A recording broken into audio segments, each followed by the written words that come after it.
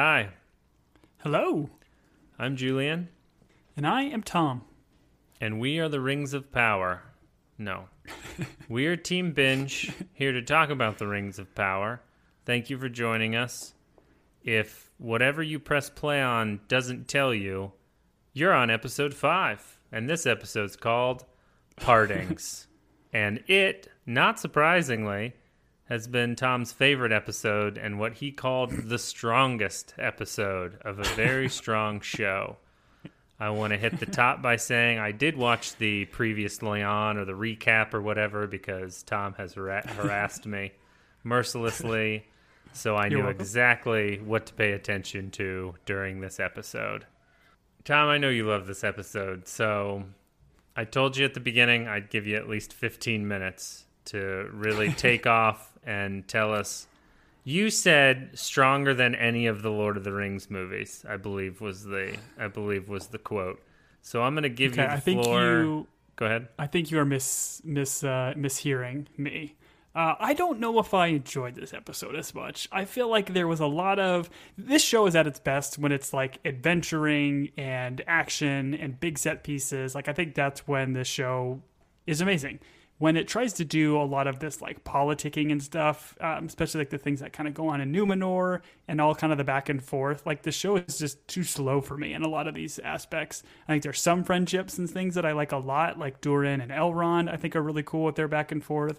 But even some of that plotting I thought was a little bit bonkers in this episode. So like I said, I'm still enjoying the show overall. I enjoy talking through it, but there was just a handful of things throughout this episode specifically that, I don't know, just wasn't as enjoyable for me. But I'm glad at least it ends with hopefully like the big dramatic music, the ships leaving the harbor. Like maybe we're going to crescendo into some cool action and some more adventuring. That is really why I'm here.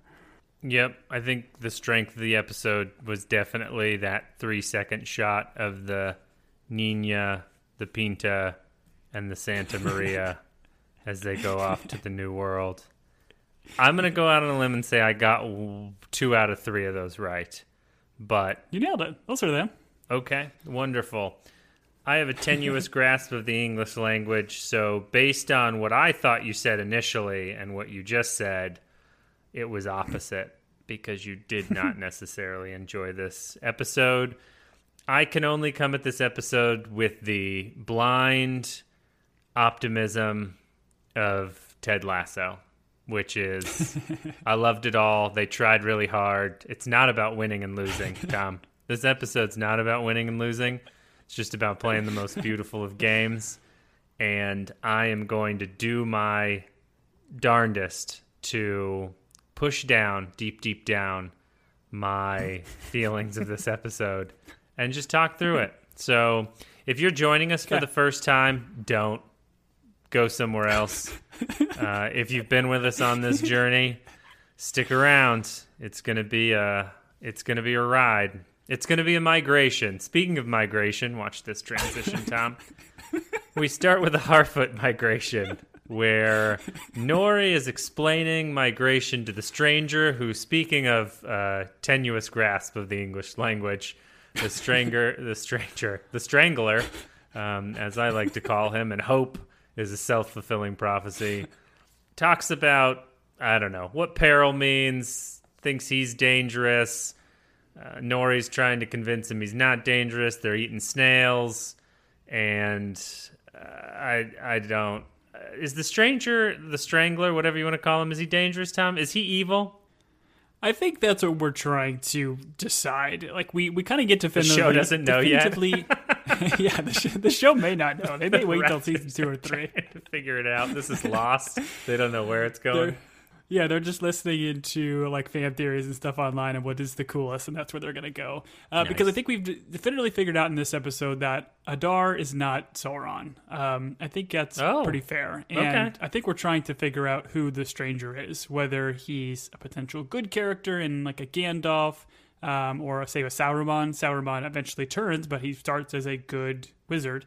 Or is this somebody like Sauron or, something like, because there's a little bit of dark magic kind of going on. So I like the concept here of, the idea of good and evil, and how anything that is evil isn't necessarily just pure evil. There's sides of good and bad in everybody, but I don't know if that's true in like Morgoth or Sauron, because aren't they just supposed to be the epitome of evil? So which again makes me lean towards this not being Sauron.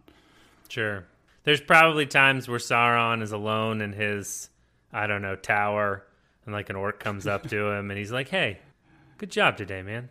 And that orc's like, "Oh, thank you, Lord Sauron." And then Lord Sauron's like, "Kill all the baby hobbits," or something. Yeah, I'm with you. There is a lot of good and evil people. You heard it first from Team Binge Tom, more specifically. A lot of good and evil people, his words. There's some funny Harfoot banter, and they're really trying hard to make us love these people. I love them just fine. I don't think my love's going to grow any deeper than the surface level that they're giving us. Once again, Nori, the actress that plays Nori, does a wonderful job. I'm sorry that these people are the slowest portion of the migration, but this really just, the whole thing was so we could hear the pipes of the one Harfoot who sings a lovely, lovely song. And then we get a lot of wide shots, and New Zealand just looks great, right? CGI New Zealand or real New Zealand? I don't know. I have no idea if any of this is real, but it looks great, right? Yeah, I liked it. I mean, you get a big like migration montage to show that they're going quite a bit. I think they actually jump to the map, which I think is kind of cool, and it shows them like I guess traveling south and then to the east. And I really did dig the song. I thought it was really cool, and I thought it was kind of a good thing that you would assume these, nature-loving hobbits or Harfoots would be kind of singing and trying to get through the perils of their journey here. And then what's the line at the end? It's like, what, not all who wander are lost? I think it's cool. Cool line. Yeah, it's a play off of the old poem from Bilbo Baggins, and so it's not all who wander are lost. But whoever wrote music for this added a little word trickery. So it's wonder and wander. And I only know that because I watch it with subtitles. But Tom, you coined a phrase here. You said migration montage, which got me thinking there's a lot of classic migration montages in film. Would you say that this ranks among the top migration montages for you? I'll give you some other examples. There's this one. Please. There's Feifel Goes West, obviously. Everyone remembers the migration montage in that one where he sings, I think, about a star, maybe. I don't know.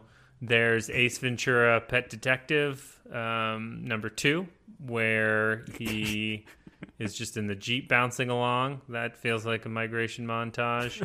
And then the last one is Joseph, Prince of Dreams, that other Disney movie about Moses, maybe? Did I get that wrong? Right? Val Kilmer. I didn't know that Val one. Kilmer's in it. I don't remember the title of that one, but pretty sure there's migration in that one. I would be. I'd bet some money on that. But I've talked too much. Tell me your favorite migration montage. No, I mean, I think my favorite montage, and I'm going to go ahead and lump this into migration, would be Rocky 4, of him running through the hills and wintry mountains of Russia. When he migrates from America to the Soviet Union. Yes, that's true. And becomes their trek. hero. Yes, that's good. Close runner-up, I would say, is Plane, Trains, and Automobiles. The whole movie's essentially a migration montage. But let's move on from there to, we have this cut where there are some very weird-looking people looking at the stranger's, we'll call it, crash site, which they have to remind us what it is by showing him, like, crashed in the ground again. And I'm going to go on a limb and say, I vote these people are evil. The vibes they give me are in the 300, where it's like the weird, like, soothsayers, the oracles or whatever, That's the kind of vibe I get from these folks. Don't care for it, Tom. Don't know why they were brought into this one scene. And I did notice, I don't think they have elf ears, so I don't know. I vote evil. I think they were covering their ears. But no, man, they're in white. They can't be evil. They're in white. Movies and history tells us if you're in black clothes, you're bad, like Sauron. If you're in white, you're a good person. But I did do some digging with these folks. So apparently the 3 women that are kind of on the top of the mountain looking down, they all have names, and they're all like title names, not like Mary Beth, Nancy, and Janet, which would have been, I think, much would better. have been dope. I've been like, oh, hey, my aunts are in this. Cool. They're called the Nomad, the Aesthetic, or the Ascetic. I don't know how that's pronounced. And the Dweller. The Dweller's the one that seemingly is like the leader that has kind of the staff. And then you kind of cut down to the guy that's like at the crash site, who clearly is like, or late 90s, early 2000s Eminem. Sure. Yeah, he stands out. So it's good to see him getting work. Almost 50. But there's obviously ties. There's ties with the Stranger. They're like kind of holding a dinner plate. The Nomad, I think, that has the same constellation that I guess the Stranger is looking for. So I guess in general, these are just kind of cult worshippers. To your point, they do seem to be up to no good. This, I think, even the aerial shot that we get here, where it shows the Stranger in the middle of the fire, and the way it's framed, because the aerial shot, it looks like the Eye of Sauron. So again, I keep leaning towards him potentially being Sauron, but I think they're pushing it too hard, and I don't think he is. Okay. But I don't know. What do you think?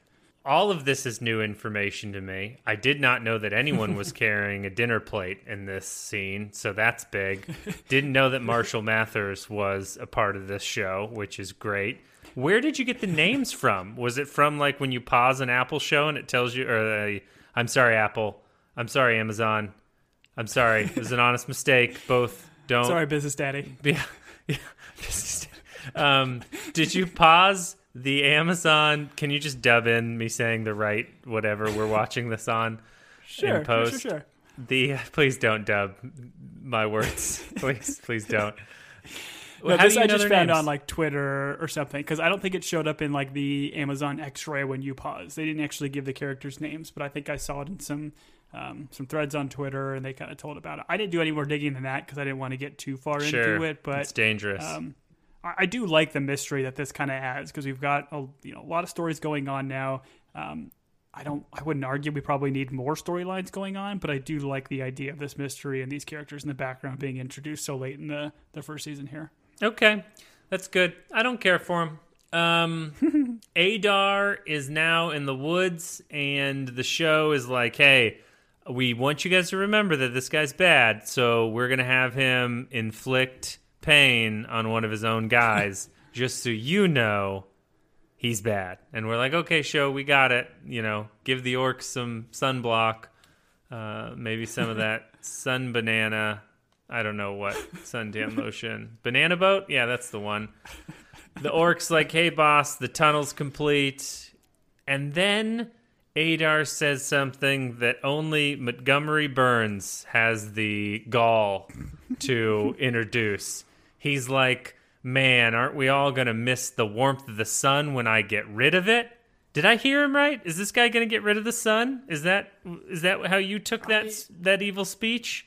Yeah, I don't know what he's playing at here. Like, he may mention in the previous episode that he wants to become a god, or he's not one yet. I don't know the idea of blotting out the sun, and I don't get it. I really don't. Listen, I recently watched a documentary where the moon disappears. It doesn't disappear, it falls. And I gotta tell you, the moon falling into the earth, pretty devastating, especially for Lexus dealerships and, I don't know, NASA. If the sun disappeared, I mean, I don't even know how we would charge our Lexuses. Go watch Moonfall. Tom made me watch it, and I don't know. All I can say is drink while watching it. So Adar's going to get rid of the sun. That's how I understand that plot. We are then at the tower, and Bronwyn gives just a rousing, 2-sentence speech about fighting, and then very quickly loses the momentum of the crowd when that old cranky Sauron lover is like, hey, guess what our ancestors did right? They lived. They didn't get slaughtered to the man. So who wants to live? Chant with me. We want to live. We want to live. We want to live. Follow me out the gate. We want to live. Theo, buddy. Theo, come on. Like, Theo's not going to leave his mom. What's wrong with you, cranky Sauron lover? She made a good offer, but cranky Sauron lover made a better offer. Life. Turns out people want to live. They don't want to die like in the Alamo. I don't know. Yep. Her advice was good, but the cranky old man's was bigger. I see what you did there. I like it. What is, like, so the cranky old dude knows that he has this sword, and I would imagine, or the hilt, I would imagine the guy would know of the importance of this. Why did he not try to, like, steal it from Theo? I don't think this old guy has any idea what he has or, like, its importance or anything. It's cool. I also don't think that guy has "don't die on your knees, live on your feet," whatever that saying is. He doesn't necessarily have that tattooed on his bicep, which all cool dudes do. I don't know what that guy's jam is, because he gets himself into a weird situation later on, and no one feels good about it. The guy's just, I don't know. He's meant to bend the knee, apparently. He really wants to bend the knee. Leo stays, I'm assuming? Do we kind of cut here? We assume he doesn't go with the crowd, but I don't know. Yeah, because he stays, like, and they do the bit later where Arondir, like, confronts him and, you know, kind of has a heart-to-heart moment that's with right. him. So, Stepdad teaches him how to shoot a bow, and then takes him down to that weird pizza parlor later. All right. We're then in Numenor. Everyone in Numenor is packing. They're packing in a very organized manner, and that's because Elendil's like, take that out to the ship and take that, and I don't know, that guy went from, like, they were like, we don't know who this guy is, to he's the most important man in Numenor now. Right. But plot holes, you know? And you fill plot holes with handsome people, and that's what Elendil is. Isildur's like, hey, Dad, I want to go. And the dad's like, you weren't chosen. And the dad lectures him. Elendil is lecturing Isildur. And he's like, everyone else here wants to serve the island and has been serving the island. And he's like, you're just a selfish brat. And Isildur is literally like, hey, I am volunteering. Like, I am trying to go and help. And the dad's like, you've never volunteered for anything. And Isildur's like, no, Dad, I'm literally volunteering right now. Remember when we did that dramatic thing at the end of the last episode where everyone was like, I will serve? I was like the first guy that did it. And then I started, you know, and Elendil's like, you've never raised your hand for anything. I was confused. Yeah, it was kind of, I don't know, fast and loose. I think the idea, fast and we get loose. it more clearly.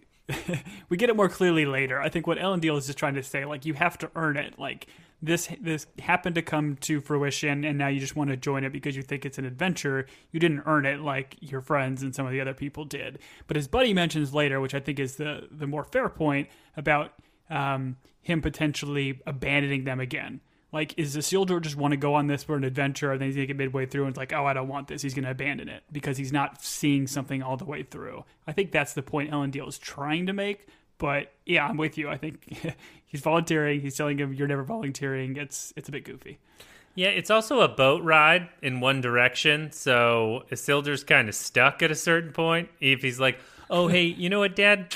Kind of cooled off on this whole expedition thing. Can you put me off in the middle of the ocean and I'll just swim home?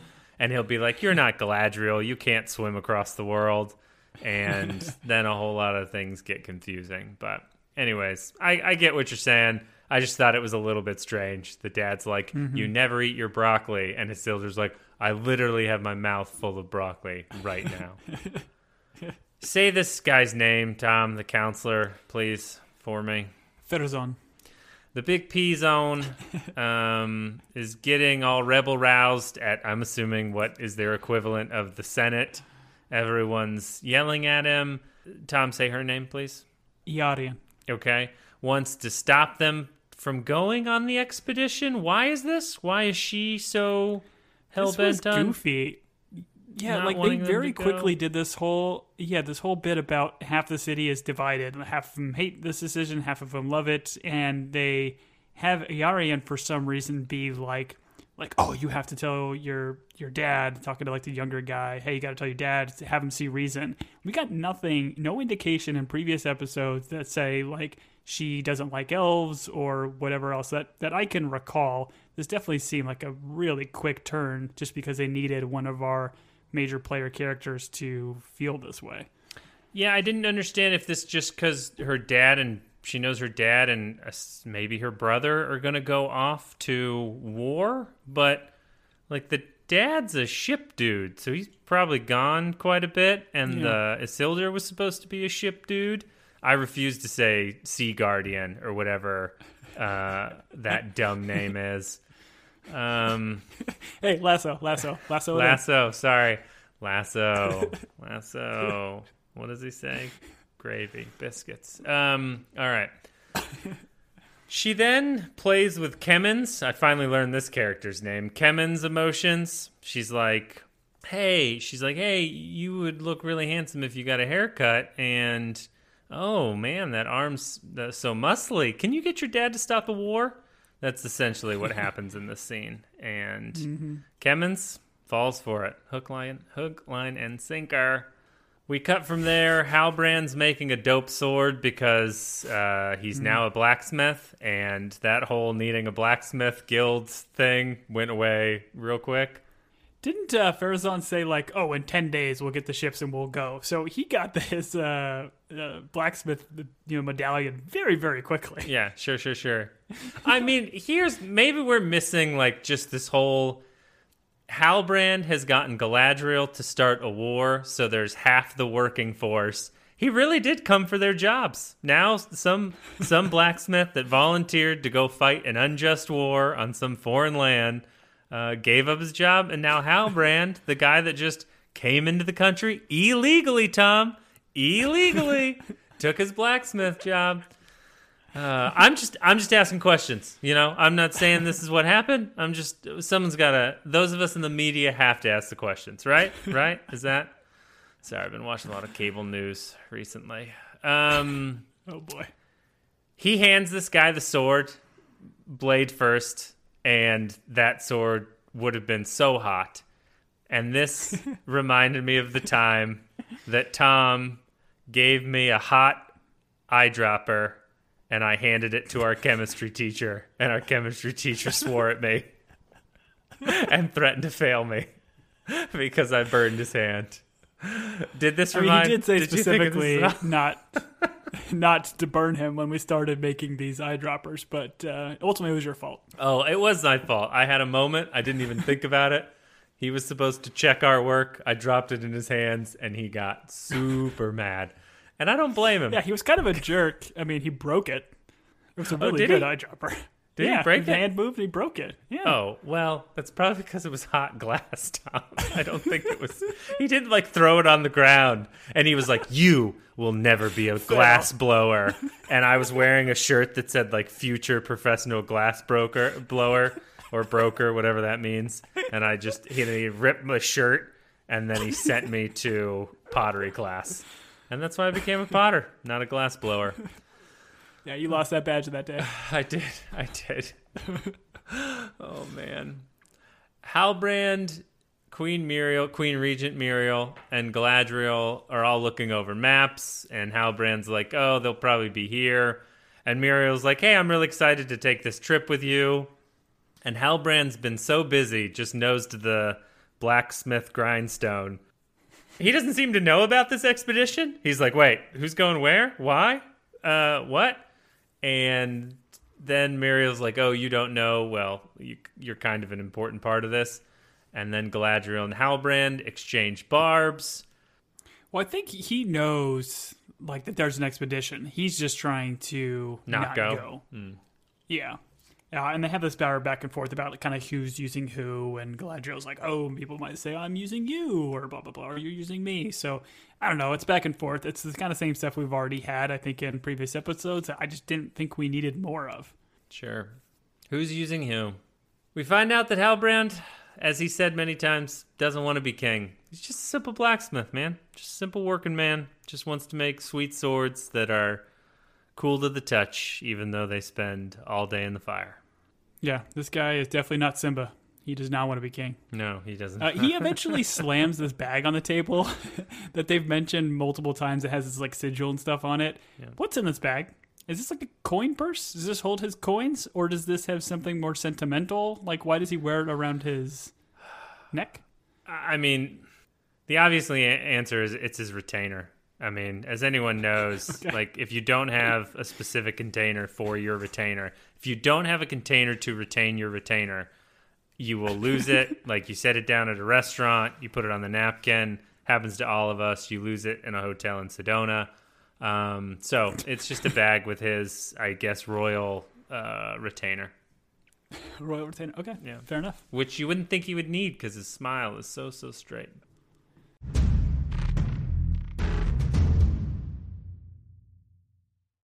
When you need mealtime inspiration, it's worth shopping Kroger, where you'll find over 30,000 mouth-watering choices that excite your inner foodie. And no matter what tasty choice you make, you'll enjoy our everyday low prices, plus extra ways to save, like digital coupons worth over $600 each week. You can also save up to $1 off per gallon at the pump with fuel points. More savings and more inspiring flavors make shopping Kroger worth it every time. Kroger, fresh for everyone. Fuel restrictions apply.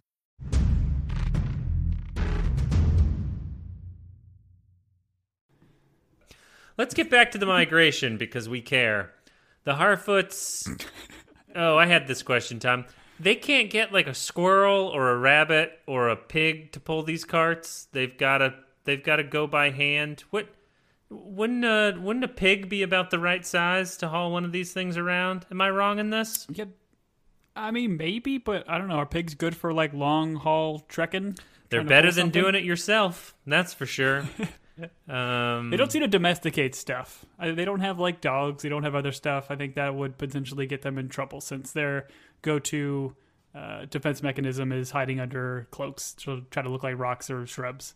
Maybe that's what that one guy was doing with the bees. He was like, listen, town folks, I've got a great idea. We're going to tie all these bees to the cart. And then he brought everyone out and they were like, oh, here he goes. He's going to show us. And he pulled back the curtain. And then he was like, they're stinging me. There's so much pain. Your weapons are useless against them. Bees, save yourself. I'm allergic too. We'll come back for you. That's a great scene. Oh man, we should just watch Tommy Boy. Anyways, what an idiot, as they say. I don't remember his name, but God bless him, he's dead. All right. The guy that died. Sardik was the one that called him an idiot. Yes, no. The gentleman that tried to harness the bees. Hank, the bee harnesser. The stranger, the wolves show up. And the wolves don't look like wolves. They should be called something else. No wolf looks like that. The stranger saves them by slamming. He does like his best, like, Chris. Well, yeah, he slams his hand on the ground and then pushes the dogs, wolves, whatever they are, away. But I was really hoping he would do like his best Chris Pratt impression, putting like the raptor hands and just like keeping them at bay by just putting hands up, like you know you can do to all animals. Yep, we don't care about Blue. If there's one thing we've learned, we don't care about Blue. When he looks at his wrist after slamming it into the ground, are we supposed to believe like the magic did that? Because gotta be honest, if you punch the ground really hard, a bruise is gonna form, magic or no magic. So, did you get an understanding of why he dramatically, like, did he just discover pain for the first time? Do you have any idea what's happening there? I don't know, and again, I don't know enough about the lore, nor do I probably care, but like, we've talked about it when we did the Lord of the Rings rewatch movies, how their magic is more just kind of like force push kind of thing. It doesn't have to like, you don't have to say a spell, you don't have to do it, it just kind of happens. So when he slams his hand down, that is my assumption, that it is just bruised, and then later on where he gets like the little ice bath, the ice just fixes it seemingly right away. Or I don't know if we're supposed to think that, okay, it's all black, so it's like some dark magic or something. I don't know. Listen, if we ever make another t-shirt, the t-shirt should just say, Rings of Power. I don't know. That should be the t-shirt. Rings of Power. It's got a little emoji, a shoulder shrug emoji. I don't know. I don't know. We're Tom, this is the 5th episode. There's only 6, 7, and 8 until this season's done. And it is a lot of, I don't know. I don't. Listen, I don't know. mind that necessarily in a show. Like, there's nothing wrong with like doing mystery, but I feel like some of the mystery they're trying to create is just not like fun mystery. I don't know. Like I said, I want to see the season all the way through and see where some of this stuff goes. We had the preview pod about knowing that they want to do potentially 5 seasons. They're writing stuff that could potentially pay off in later seasons. So again, I don't know. Maybe we'll see it. Maybe this will make more sense later. All right, we're in Numenor, and oh my goodness. All right. The volunteers are sword fighting. Now, I don't know if we got sword fighting training prior to this. I don't know if they do.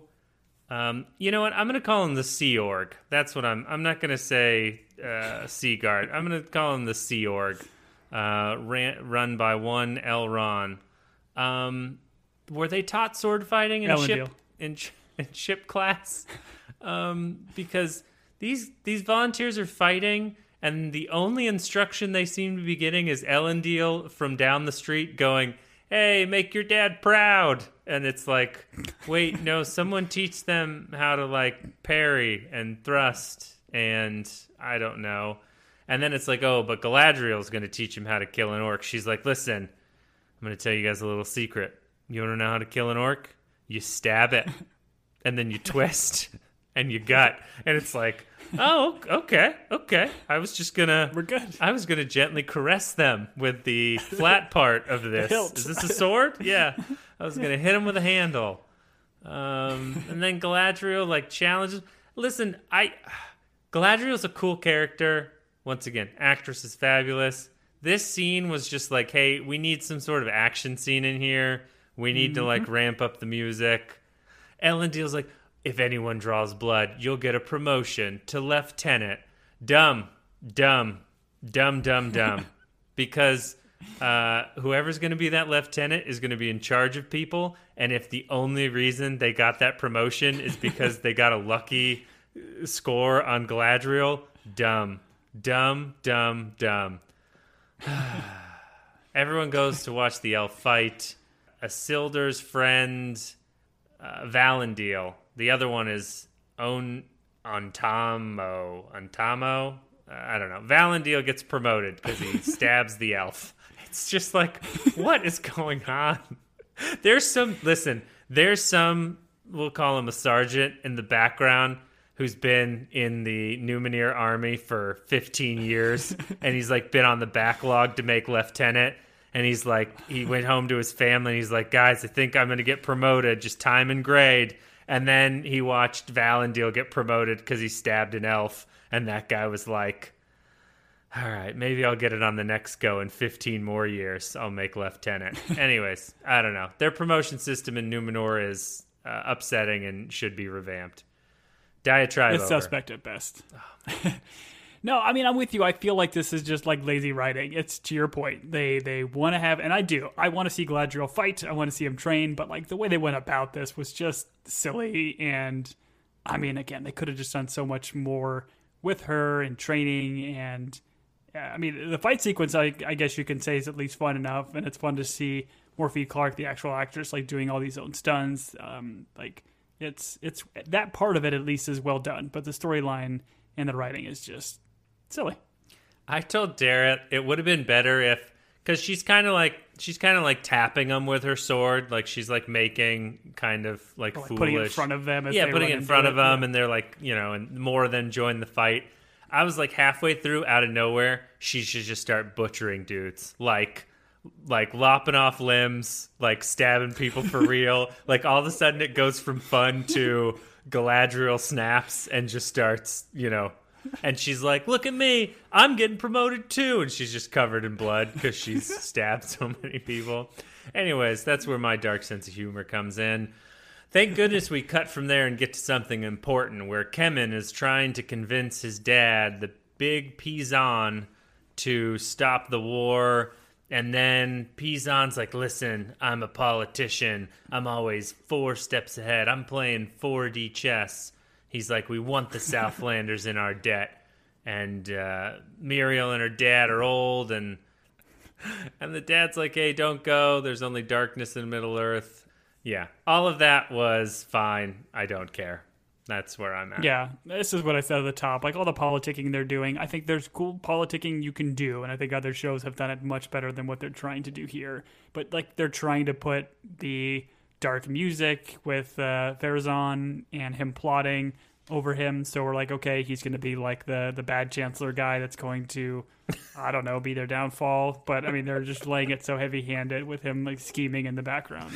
It's silly. Yeah, he's the bad chancellor that's going to call a global senate, and the global senate's going to nominate him interim galaxy emperor, and that's how the Star Wars episodes all start. I don't know. Oh, thank God we go from there to the migration, where the stranger freezes a pond because his arm hurts, and then he freezes Nori, and Nori gets shot away like a cannon. Because that's how ice and stuff works. I don't get this. I mean, again, if it's a bruise and he's just like freezing the pond to put ice on it, I mean, that's very fast moving ice. I don't understand does Nori see like some sort of premonition or the future, or is she just scared by the magic? Because it does a bunch of like quick cuts before she just gets flung across the woods. Well, she grabs his arm because she's like, oh, don't freeze your own arm. She's like, you need to elevate and compress, and then follow it with 5 minutes of ice, 5 minutes off. Everyone knows this. When she goes to grab his arm, her arm starts to freeze. She starts to shout, and I don't know. We're just like, okay, the stranger has fire and ice powers, and he can't control either. Also, he has ground punching powers that he doesn't seem to control. I don't know. Rings of power. I don't know.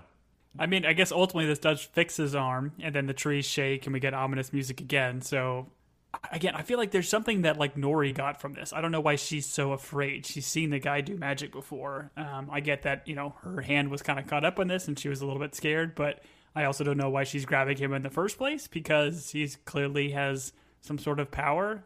He's shown it in falling from the sky. He's shown it when he grabbed her when he was in the fire. I don't understand the fear in her running away. Well, she got shot out, of a cannon from an ice arm. So I guess maybe there's a little bit of fear there. But yeah, don't know what happened there. I'm going to move on to the dinner party because everyone loves the dinner party. We've got Durin and High King Gil-galad. Elrond's there. They're exchanging questions. Honestly, this was the best part of the episode, where Durin's like, hey, what's this table made out of? Oh, it's a super sacred dwarf rock. We only use these for our honored dead. And Gil-galad, like a chump's like, I'm so sorry, you can have the table. And Durin's like, sucker.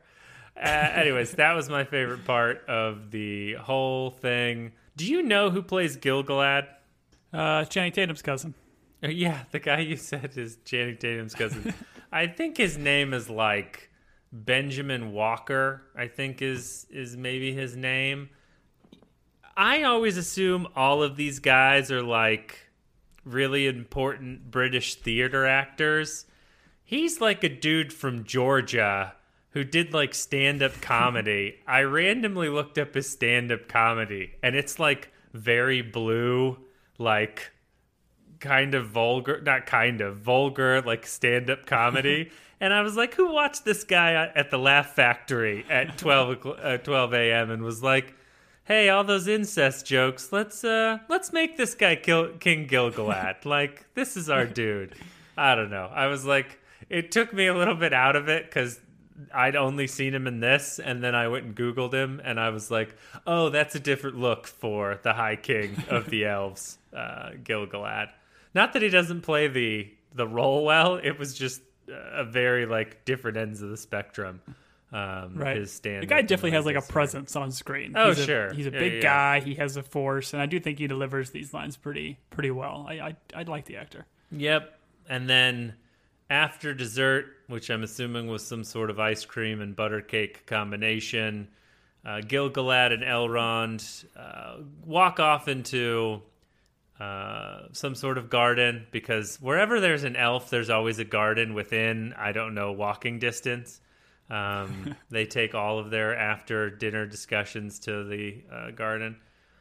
They discuss a legend where an elf warrior and a Balrog fight, and they're fighting over an elvish tree, and they both strike the tree, and then the lightning strikes the tree, and this makes Mithril, because good, evil, and lightning, when you mix them together and shoot them into a forest tree, it becomes Mithril, and that captures the last light of the Silmaril. I'm going to throw this out there with absolutely no evidence whatsoever. The way they kind of like shot this elf and made him seem like, I don't know, like important. I'm going to say that Adar is that elven warrior. Okay. No evidence, hot take. Okay. I mean, they could do that and all the Lord of the Rings nerds would lose their minds, but it seems like all the Lord of the Rings nerds are already losing their minds, so they're already in a, I don't know, Southeast Asia ground war because they're not going to win. We find out that the tree is dying and the light of the Eldar is fading. There's some weird, like, disease on the leaves, and Gil-galad's like, listen, one of the reasons we sent our girl Galadriel away is because all her warmongering was causing these leaves to die. And then it's like, oh, but now that she's gone, the leaves are still dying. So, our bad. I don't know. I saw this black goo, which made me think of Stranger Things and the Upside Down, which would be a really cool crossover. That would be a super cool crossover if they just got rid of all the Lord of the Rings stuff and just kept making Stranger Things. Elrond, he's like, so Gil-galad's trying to get Elrond to admit the elves or the dwarves found Mithril. It seems like they kind of already know. Like, Mithril was supposed to be a secret, but all these elves know about it. So it's like, what secret are we keeping here? If everyone knows it's not a secret, I cannot say that enough or too loudly. What is happening here? Well, and the way Elrond even, like, replies to it, he, like King Gil-galad, like, clearly asks him, like, hey, do they have it? And he's like, I've been sworn to secrecy not to say. Oh, okay, so the fact that you're just saying that tells me that, okay, yeah, they do. Otherwise, you just say, no, I didn't see it when I was down there. So, like, he's not lying. He's saying he's sworn to secret. It's just, it's silly. And even at the end of this conversation, he pulls out of his pocket while Gil-galad is still, like, 20 feet away. He pulls out the Mithril. He's holding it. Like, it's just... It's comical. It's just silly. Gil-galad's like, oh, what do you have there in your hand? He's like, oh, nothing. Nothing. I didn't know you were still standing right next to me. And yeah, Elrond's like, listen, when Durin showed me that Mithril, I promised him I would never talk about it. So no, I won't answer your questions about Mithril, which I've heard of several times and might have in my pocket. I won't break my oath. I'm an elf of my word. Ooh. All right. The only thing I'll say about this scene that is worth, like, reiterating and once again getting probably tattooed on my left bicep, maybe my middle bicep, I don't know, would be the line from Gil-galad where he says, hope is never mere, even when it is meager. When all other senses sleep, the eye of hope is first to awake and last to shut. And it was a cool quote about the importance of hope. I like it. And then I thought, Ted Lasso has a whole episode about how it's the hope that kills you. And I was like, all right, that's a fun juxtaposition of the two. But no, I did like that, the delivery of those things. But this is, to me, like, more in line with Tolkien, right? Like, this seems like it is straight from his works, and the idea of hope and the importance of hope. I loved it, and there's definitely some great nuggets in here. Yeah, I would say this show is like every once in a while they either stole something straight from Tolkien and they threw it in the dialogue, and it is so like noticeable, like just in the beauty and like simplicity of what it says, where all the other dialogue is like average at best. I don't know. I don't even know if that's Tolkien, but it was like someone who, I don't know, dropped acid, read all of Tolkien, and then like regurgitated one line that was as close to Tolkien as they could. Anyways, listen, there's a fantastic line that kind of ends this episode, which I'm very excited to get to. Okay, from our boy Durin. We're back in Numenor. All the people are singing because this is about before they all ship off. This is the night before they ship off. I always appreciate a scene where like a group of people like sing a song together. And I truly thought like, if we as a group of friends ever got together, is there a single song that we could all sing and like in this way? And I would encourage everyone who has friends. If you don't have friends, you don't have to do this exercise. But Tom and I will be your friend. But like if you sat down with your friends, is there like a single song you would all know and could like sing around a campfire? And the best I could come up with was like Happy Birthday. I just don't think we as a like, I don't know if it's just modern people. I'm sure back in the day when you didn't have TV and like radio and all these things, all you had for entertainment is like some guy pulled out his fiddle and you could all like sing the same songs you grew up on. Can you think of a single song that like people would literally be able to sing all the words to like together? Do you know what I'm getting at? Like, because shows always do this. It's always like a bonding moment where they're like, oh, they all sing together. And you're like, it's such a cool thing, but I'm like, I don't know that any of my friends could all sit down and sing once again. Other than No, I don't think Birthday. so. I think it's more like a cultural thing, right? Like in America, we don't go to like pubs. We don't do like, I think of like soccer and sports. Like all these big soccer teams in England, like all of those teams have songs they'll sing. Like I know the one for Chelsea. There's a lot of popular ones for a lot of the big teams and clubs that they'll sing all together in a stadium, and it's absolutely amazing. But I think that kind of comes from them in pubs and in bars and doing like drinking songs and things like that, because it exists here in America, but it's just not as widespread. Everybody in America likes to just sit in the corner and drink their alcohol and beer by themselves and not be bothered. Well, now that I think about it, there's like, so like if you went to a school and you had a fight song, maybe like at that point in your life, or like if you're alumni who like sticks with the school and like watches every game, like maybe you would know that school's fight song. I think it's interesting to me, the like when you watch shows like this, and I'm gonna go off on a tangent here, but almost like the power of like people singing in unison and doing that. Like if you've ever been at a concert where you all love the band. And, like, maybe you don't know every word, but you've had enough to drink. Like, and there's, like, I think there is, like, some sort of weird energy that happens in that experience. I mean, it's probably psychologically related to, like, you go to church and you sing songs together, like, in unison. There is something about a group of people doing something in unison that is tied to music that I always find a little bit interesting. But I was like, I wish my friends and I went and learned a weird Irish drinking song that when we like went on a camping trip / hunting trip and we were sitting around at night, like there was a Samwise Gamgee amongst us who would start the tune in his beautiful Irish lilt, and you know we'd take up the song. But that's never going to be happening. We did play Sea of Thieves for a while. We tried to learn some sea shanties, but we never really settled on one. We just I just played Heart of Oak, the British Navy song, on my phone in the background. Anyways, singing songs with Buddy. Do it more often. That's my homework to the audience. Go sing with your friends. Maybe that's why people love karaoke. I don't know. This is where Isildur shows up. All of his buddies, this is so typical. One of his buddies is like, I'm going to war. Let's get engaged. We're getting married. And it's like, oh, that's a really good, rash decision you made. Isildur shows up to talk to his two buddies, and they make amends in a roundabout way, I guess. Yeah, I mean, there's funny back and forth and stuff, like saying, like, he's my best friend, or they made a bet about whether Isildur was going to ask them for a favor. But I don't know, like, I just hate this trope at the end where instead of his friends, like, forgiving him because he's sincerely apologizing, they need to punch him twice in the face and in the gut and then have him hit the ground and then, oh, okay, cool, we're good now.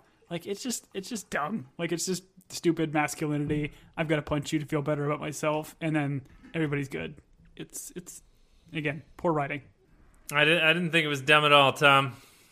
Every time I accept an apology, I punch that person in the face just to make sure they understand it. That's why there's a lot of domestic violence cases currently pending. Anyways, yeah, no, I'm with you. It's always a little bit strange. If he's a good friend, he probably doesn't hit you. Would be my comment. Plus, the guy just got promoted to lieutenant. What's he? I mean, Isildur got him kicked out of the Sea Org, and in like a day, he got promoted to an officer rank. So he should be thanking Isildur. He's like, oh, I'd be like the scuttlebutt dude swabbing the deck on ship right now if you hadn't have gotten us kicked out. I'd be reading all those science fiction novels by the big L. Ron.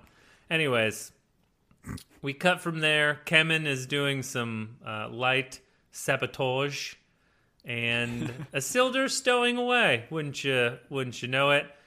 These two idiots are just real dumb, and they blow the boat up anyways. It's like, really? We're gonna struggle over the torch over. I really kind of hoped they both died, because there's a quick cut where Isildur like turns and looks, and then it's like ship explosion. It's like a Michael Bay boom, and I was like, oh, I kind of hope they're both dead. But yeah, what is in these ships that make them explode with such ferocity? Gasoline, man. I don't know how ships work. Refined gasoline. They've got gasoline for their horses. What do you think those horses run on, man? That good old American muscle. All them horses just roaring on gasoline. Yeah, I'm with you. It gets two boats, right? Like, they're seemingly doing this in a single boat, but I guess the remnants of it immediately makes another boat explode in the same ferocity. Yeah. Oh, man. Real deep investigation here. They pull Kemen and Isildur out of the water, coming from the boat that blew up, and he's like, what happened? He's like, oh, he was fishing at night from a little skiff and just happened to be in the direction when a cask went off. And Elendil's like, story checks out, boys. All right, let's go look for a different culprit. Promoted. Promoted. Both of you, lieutenants of the fire brigade. You guys are in charge of fires now. Not putting them out, but setting them. And then we cut to the scene where the queen and the big Pizon is talking, and they're like, the show's like, oh, too many people are going to ask questions about why the boats exploded. So let's just have Pizon say, oh, we think a passing brigand caused it. And you're like, what? Like, there are a bunch of dudes out on the docks. Anyways, I can't do silly. It. The queen's like, oh, maybe I should reconsider since 2 of the 5 ships are burning in the harbor. Oh, by the way, where's Halbrand? Let's reconvene in the morning, and Halbrand better be on board, ready to go on one of the 3 ships that's still not on fire. Why does she need Halbrand? Like, is she like thinking that she needs to like place him as king? She needs like a royal decree. Like, hasn't Galadriel already convinced her enough? Like, you need to fight for the men here because there's like evil growing.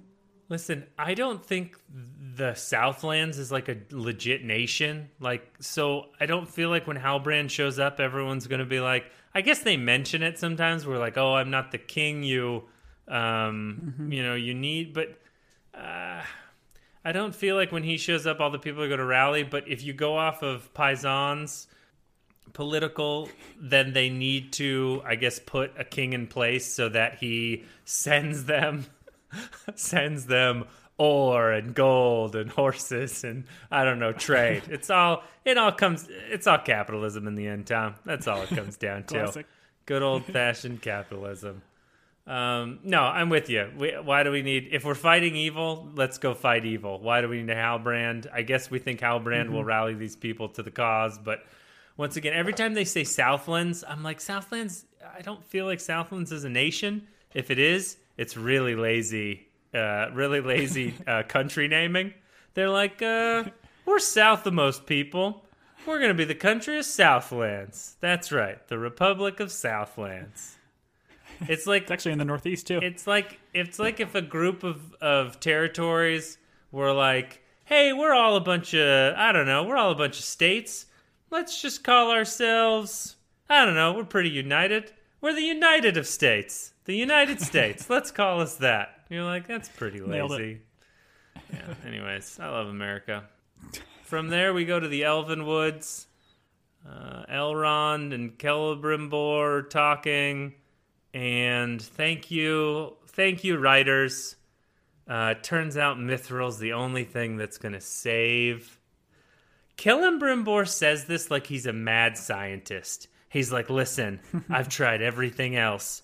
I've taken all these poor elves and I've thrown Mithril at them. And as long as we pepper their bodies with Mithril, it will heal them from what?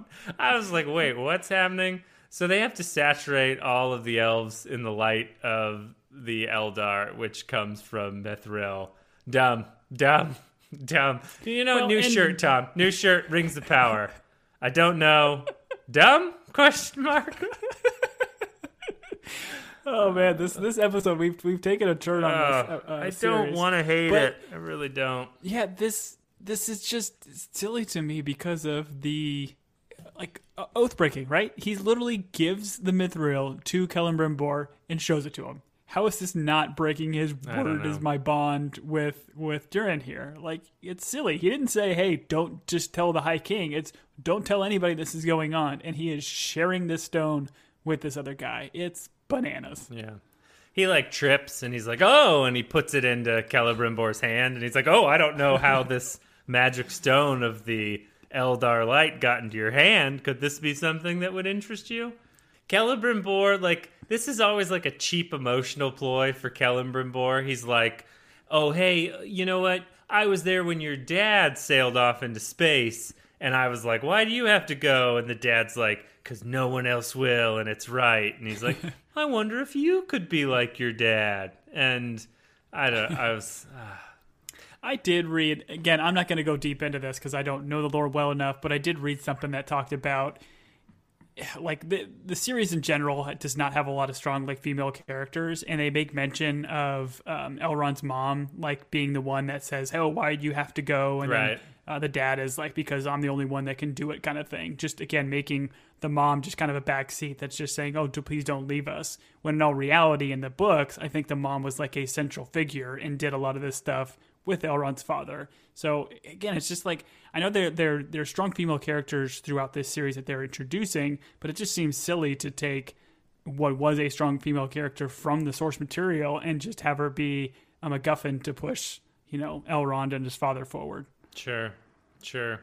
I have to disagree with you on strong female characters. Didn't you see Galadriel fighting all those new recruits who have never swung a sword before for 10 minutes in the middle of this episode? So I think this show's got its finger on the pulse of what strong female characters are all about. Tom, that was sarcasm, by the way. I agree with you. Nailed it. Numenor, Halbrand is sweeping poorly, I would say. Well, I don't know if he's sweeping poorly. He just has the world's worst sweep. These bristles are so far apart. He's trying to seemingly sweep sand, and it's going nowhere. It's pretty funny. He needs himself a good Dyson. Listen, this is where there's moments where I realize as a parent I've maybe not set my children up for success. I handed one of my kids a broom, and I was like, hey, go sweep that up. And I watched that kid try to work a broom, and their arms were in the wrong spot. They did not know how to move it. And I was like, oh, so sweeping isn't something you just innately are born with. You have to be taught it. And maybe my parents just had me sweeping at a very young age. But I was like, listen, kid, this hand here, short brushes. And then my kids are the type where they just make it seem so difficult that I'm just like, all right, go. I'll do it. It's not even worth me yelling at you for. So that's a parenting failure on my part. Anyways, Halbrand apparently needed a little bit of a lesson. Galadriel shows up. She's like, hey, listen, you got to join us. Halbrand's like, no, my side worked for the evil side. And Galadriel's like, I can fix you. Just look into my eyes. I don't know. This He's given the haunted past story. Like, he's like, there's more to me. And yeah, he's very similar to Adar, I think, in this aspect. Yeah. Galadriel. Listen, Galadriel keeps fighting because she cannot stop. That's what she says in this scene. Like, we get this very dramatic. She's like, I cannot stop fighting. They thought they could not distinguish me from the evil that I was searching for and fighting, so they banished me. She's like, I can't stop fighting because I cannot stop. And I was like, what? It was confusing. It's a bit silly. Yeah, like it was even filmed weird. Like, she says, like, I cannot stop, and then she walks away from like Halbrand, and like the camera now, like, she's got his back turned to him. Like, it's like a soap opera. But I mean, ultimately, I think what they're getting at here is just she is vengeance, and she needs to seek vengeance for her brother, and that's why she can't stop. But the way it's delivered, I think, is just comical. It would have been better if she would have butchered all those recruits in the city. And like in this scene, she's still covered in blood. And she's like, listen, earlier today, I was training some recruits. I murdered all of them. I couldn't stop myself. He's like, why can't you stop fighting? She's like, I can't stop fighting because I can't stop. And you're like, oh, yeah, that makes sense. She's covered in blood. She's pretty terrifying.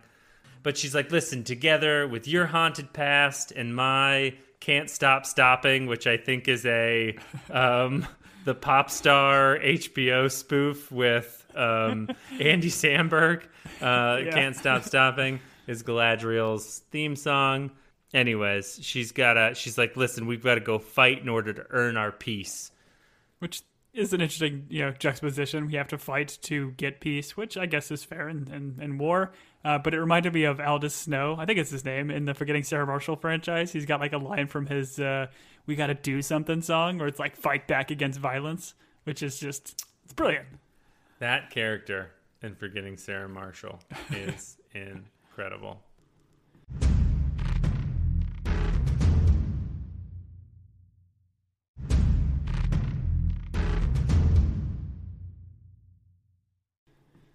The Southlands, the Tower people, they walked over all the way to Adar. They like swear allegiance to him, and he's like, listen, I'll swear to you. You are Sauron, aren't you? And he's like, and clearly he's not Sauron, because then he's like, well, whoever you are, I'll swear to you too. And then Adar's like, listen, if you want to join the club, you got to get a little stabby. And so we have Waldrig, who is old cranky Sauron follower, about to stab Rowan, the guy that left Theo on his own in the town. And so this confirmed to you that Adar is not Sauron. I mean, I think so. I think otherwise the show wouldn't do this. If you're really going to say this guy is Sauron, then just call him Sauron. Like, there's no need for him to be coy about this. But, like, he gives a line, Adar does, about, like, only blood can bind. And that's where he holds up Rowan and says, like, more or less says, hey, you got to kill this guy. I don't know. I feel like there is more to that. The idea that this hilt of the sword needs blood to be able to bind to it. I don't know. Is this guy's Adar Sauron's stepbrother? Do we have, like, I don't know. Dale and Brennan? Dale and Brennan. This guy's probably more like Derek, successful, hasn't had a carb since 2005.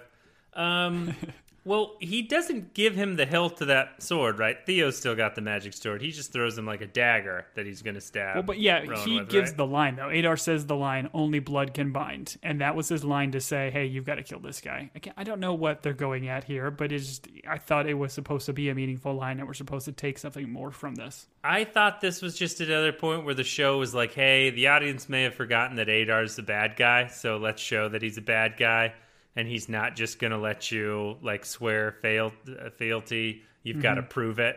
And you got to prove it by stabbing the one able-bodied young man here. I would have turned that stuff around. I would have been like, Rowan, you're probably going to last this a little bit longer. Why don't you stab this old man to prove? But that's probably not as dramatic. So, anyways, I don't even know if they ended up getting stabby here because we cut away because this show... This show dances the line of, which I appreciate, because once again, if kids are in the room, it's not like that big of a deal, but it also, sometimes you got to commit to a little bit of violence or evil if you want to I don't know. I just missed when Aragorn could cut off an orc's head, and it was still a PG-13 movie. You know, we could watch him break his toe on screen, and the parental guidance thing didn't pop up. Anyways, Theo does archery. His new dad throws the baseball with him. His new dad is Arondir. Arondir is like, you got to lift your aim. What does that mean? You've got to lift your aim. Like, is he just telling him you're shooting too low? Because I don't think that was the issue. You have to lift your aim.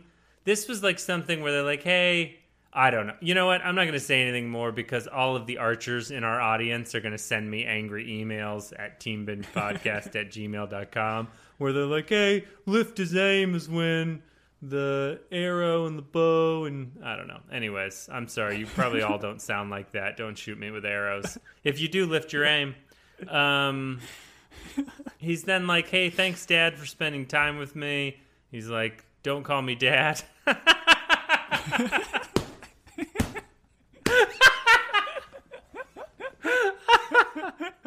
How great would it be if Theo's like, Dad, and Aaron, just don't call me Dad. Oh, I'm sorry.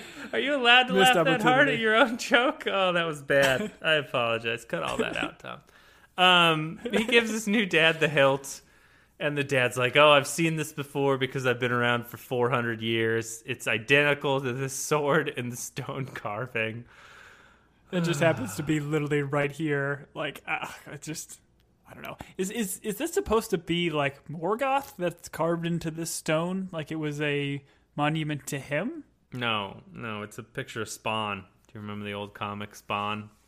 Oh, okay. Maybe it's the Punisher mask? I don't know, Tom, I don't know. Read my shirt, man. I don't know. Oh.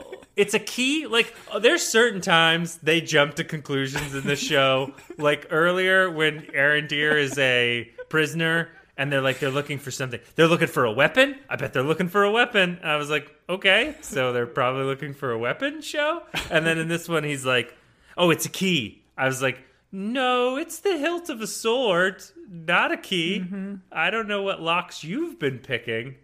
And he's like, and Theo must have what it needs to be activated.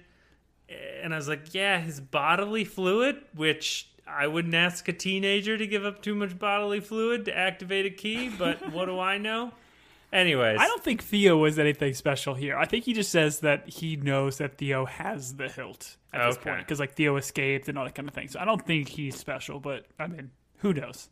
I don't. But does the sword... I sure don't. Does the sword, like, is it supposed to, like, turn you into Sauron? Does it make you evil? Doesn't, like, Sauron already exist in this world somewhere? I know we don't know it because the show hasn't told us, but... Yes. Okay. Yes. It does. I was thinking it was a key to turn you into something. He does exist somewhere. Where that is, we don't know.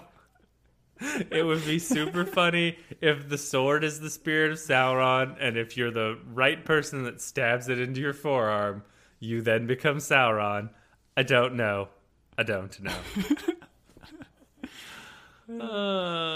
This is so great because Bronwyn all of a sudden is like, you know what? Let's surrender. I'm out.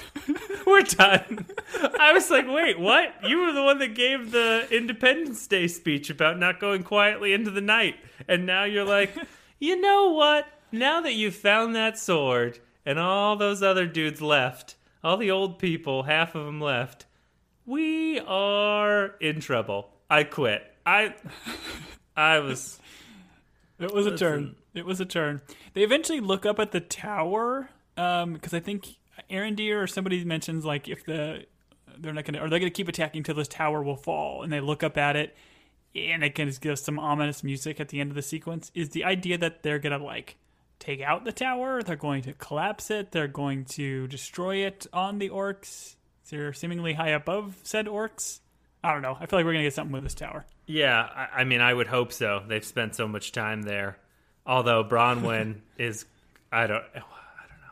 There's something. There is something about Bronwyn I want this character to be awesome. I did not want her to give up. I wanted her to be the one that was like, listen, everyone, get your bows and arrows, lift your aim, because that's something, and the orcs are coming. Like, I wanted that from her.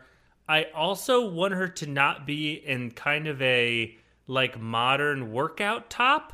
I don't know if the wardrobe on Bronwyn, if you catch this, but, like, they shoot her from, like, the waist up a lot of time. And I'm like, that's, like, a modern, like, workout shirt that you're wearing. And then they, like, back out, and I'm like, no, that's a dress. I don't know. I don't know if her...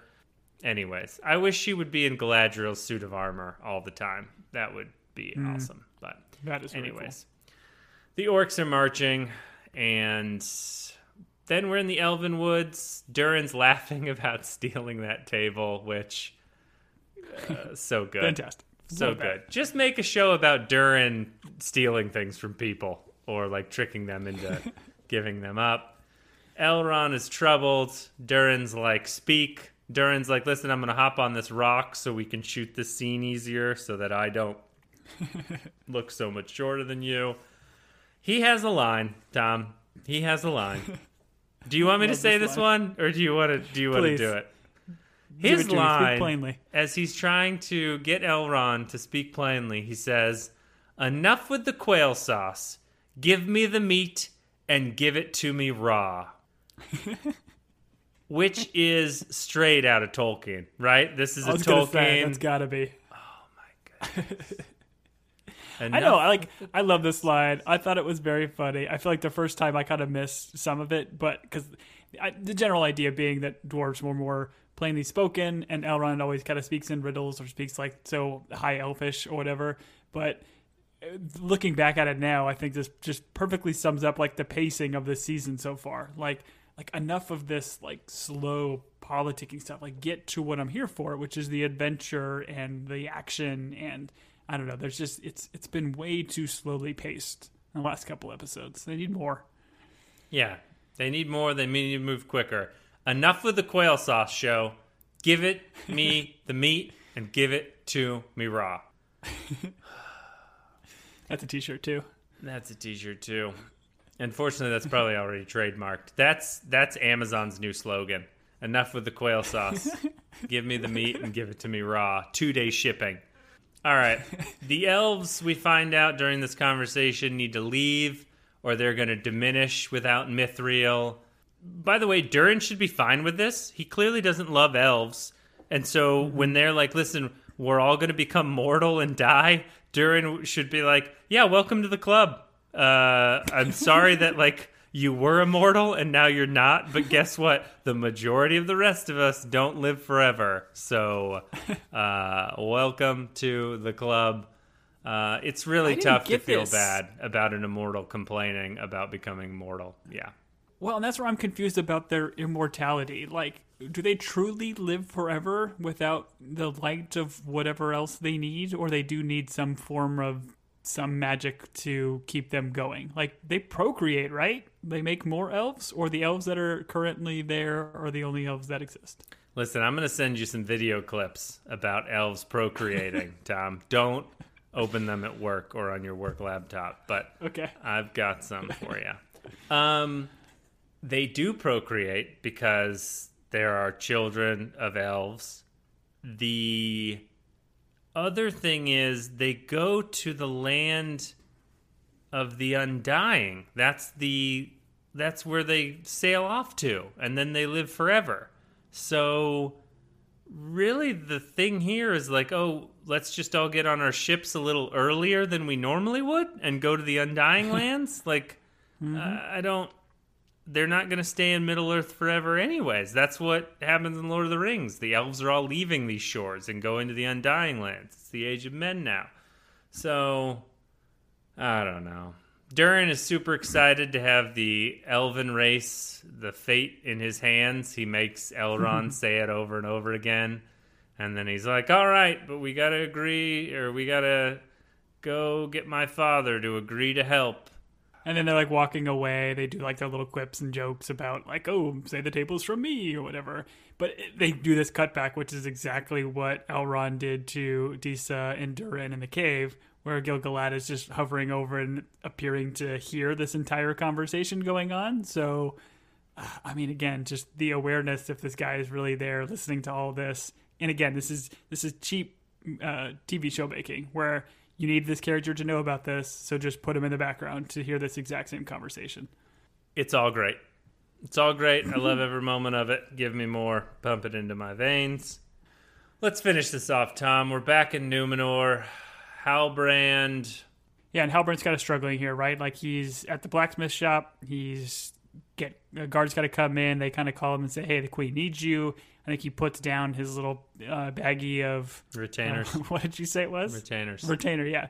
He puts his retainer container down, and we think, oh, okay, he's not going to fight. And then 2 seconds later, he picks it back up. We're like, all right, he's in. And then it does a quick cut of him in some dope armor.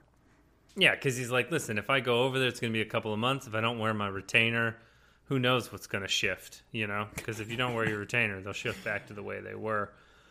Mm-hmm. How do orthodontists stay in business? That's exactly why. Because people forget their retainers, their teeth shift, they got to get braces again. Boom, it's all a crock. It's just a self-fulfilling. Retainer runs out of battery after 2 years. You got to go get another one. Exactly. Although I have known they've started doing lithium retainers, which last longer. Ooh. And spontaneous combust sometimes, which makes it a little bit weird on the teeth. Everyone looks great in their armor. Everyone. We get these beautiful shots of everyone in armor. It's really what it is. It's like everybody just went and like upgraded their armor. So it really looked cool.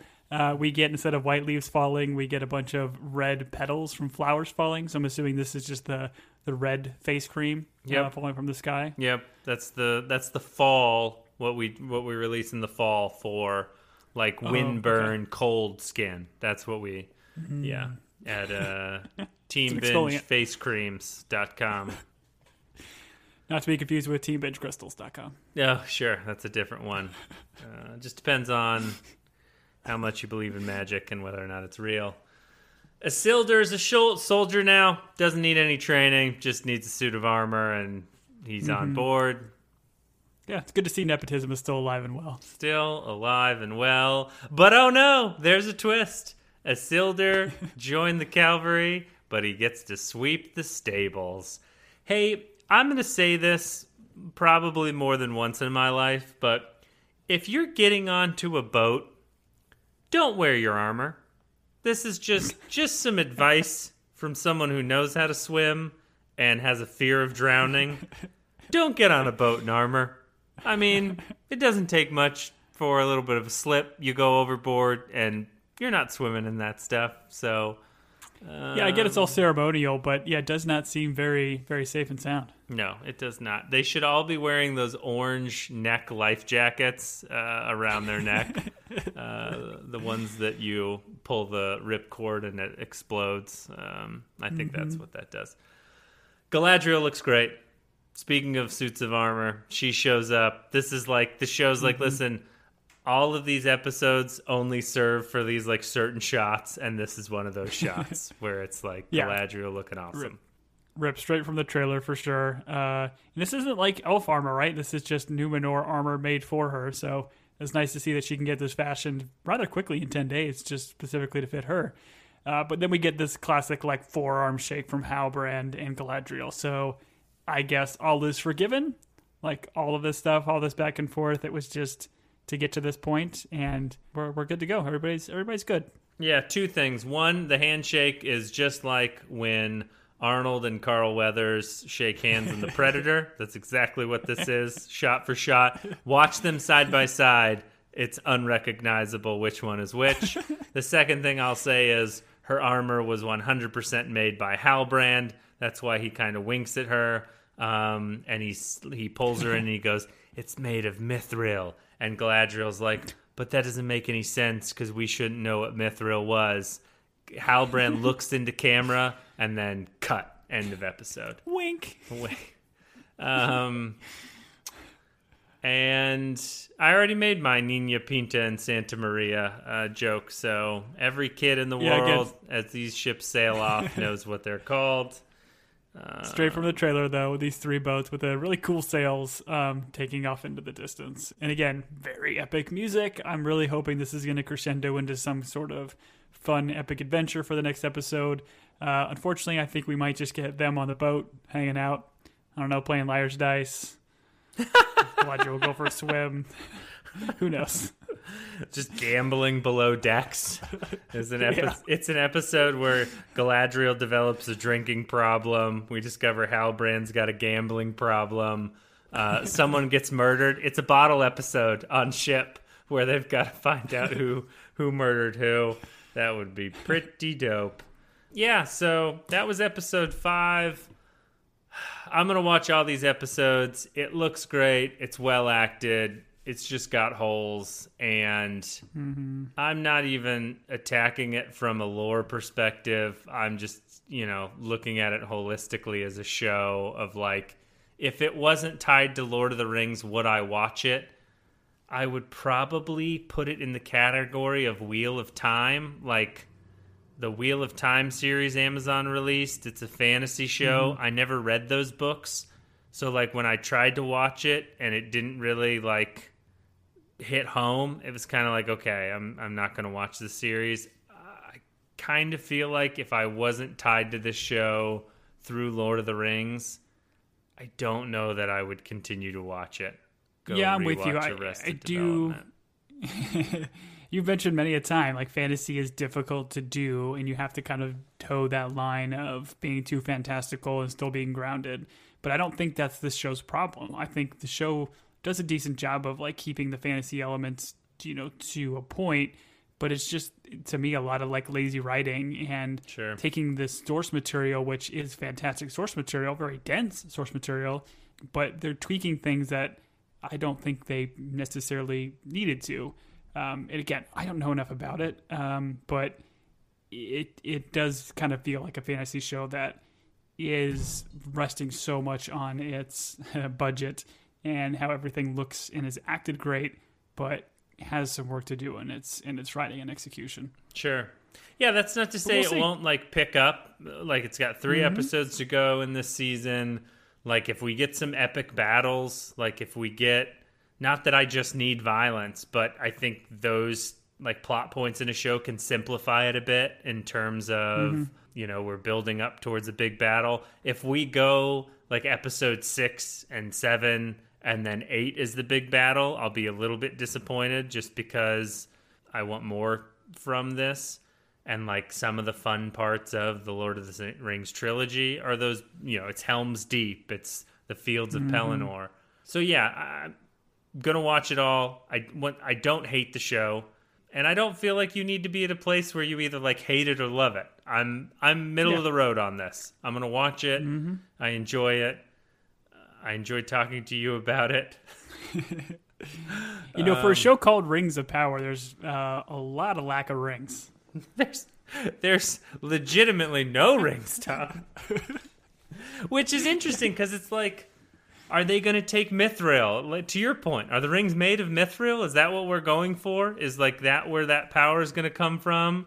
Halbrand being a blacksmith, does he have something to do with building these? We thought it was Celebrimbor, and I think the lore would say Celebrimbor is involved in making them, but despite the fact that the first time we see dwarves building a tower, they seem like they were almost finished. We haven't gone back to that tower.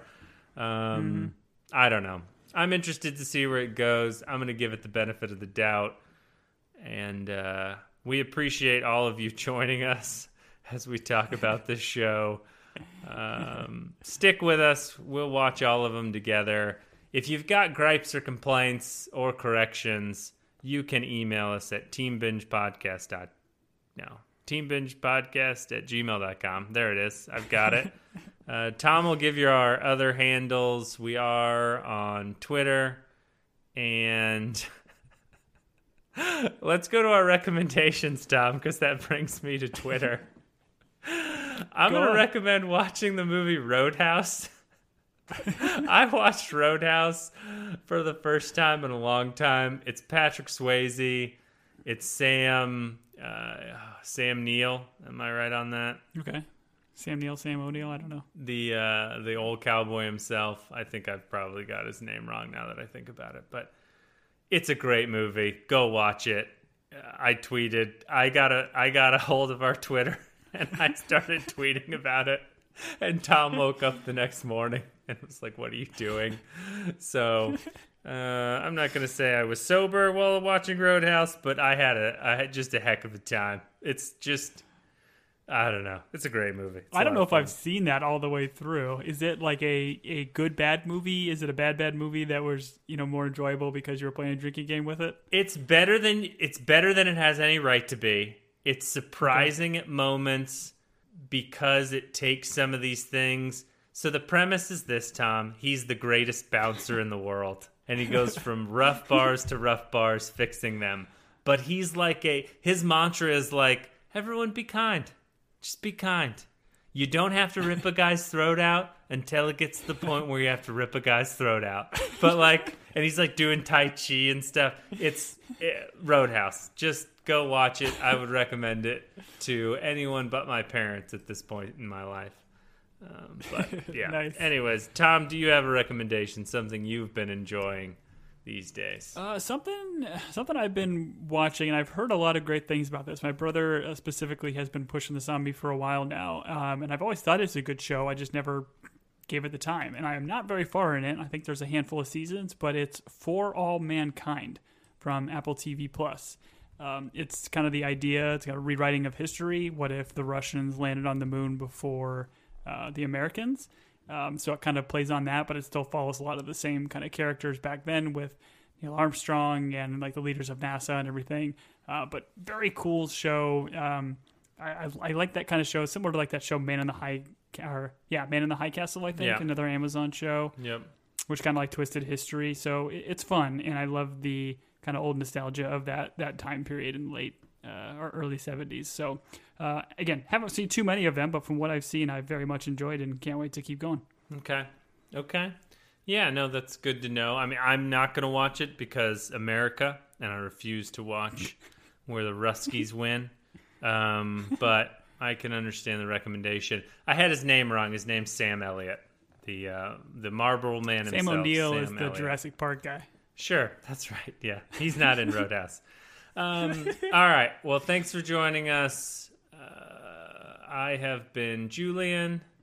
And I have been Tom. Till next time, everybody.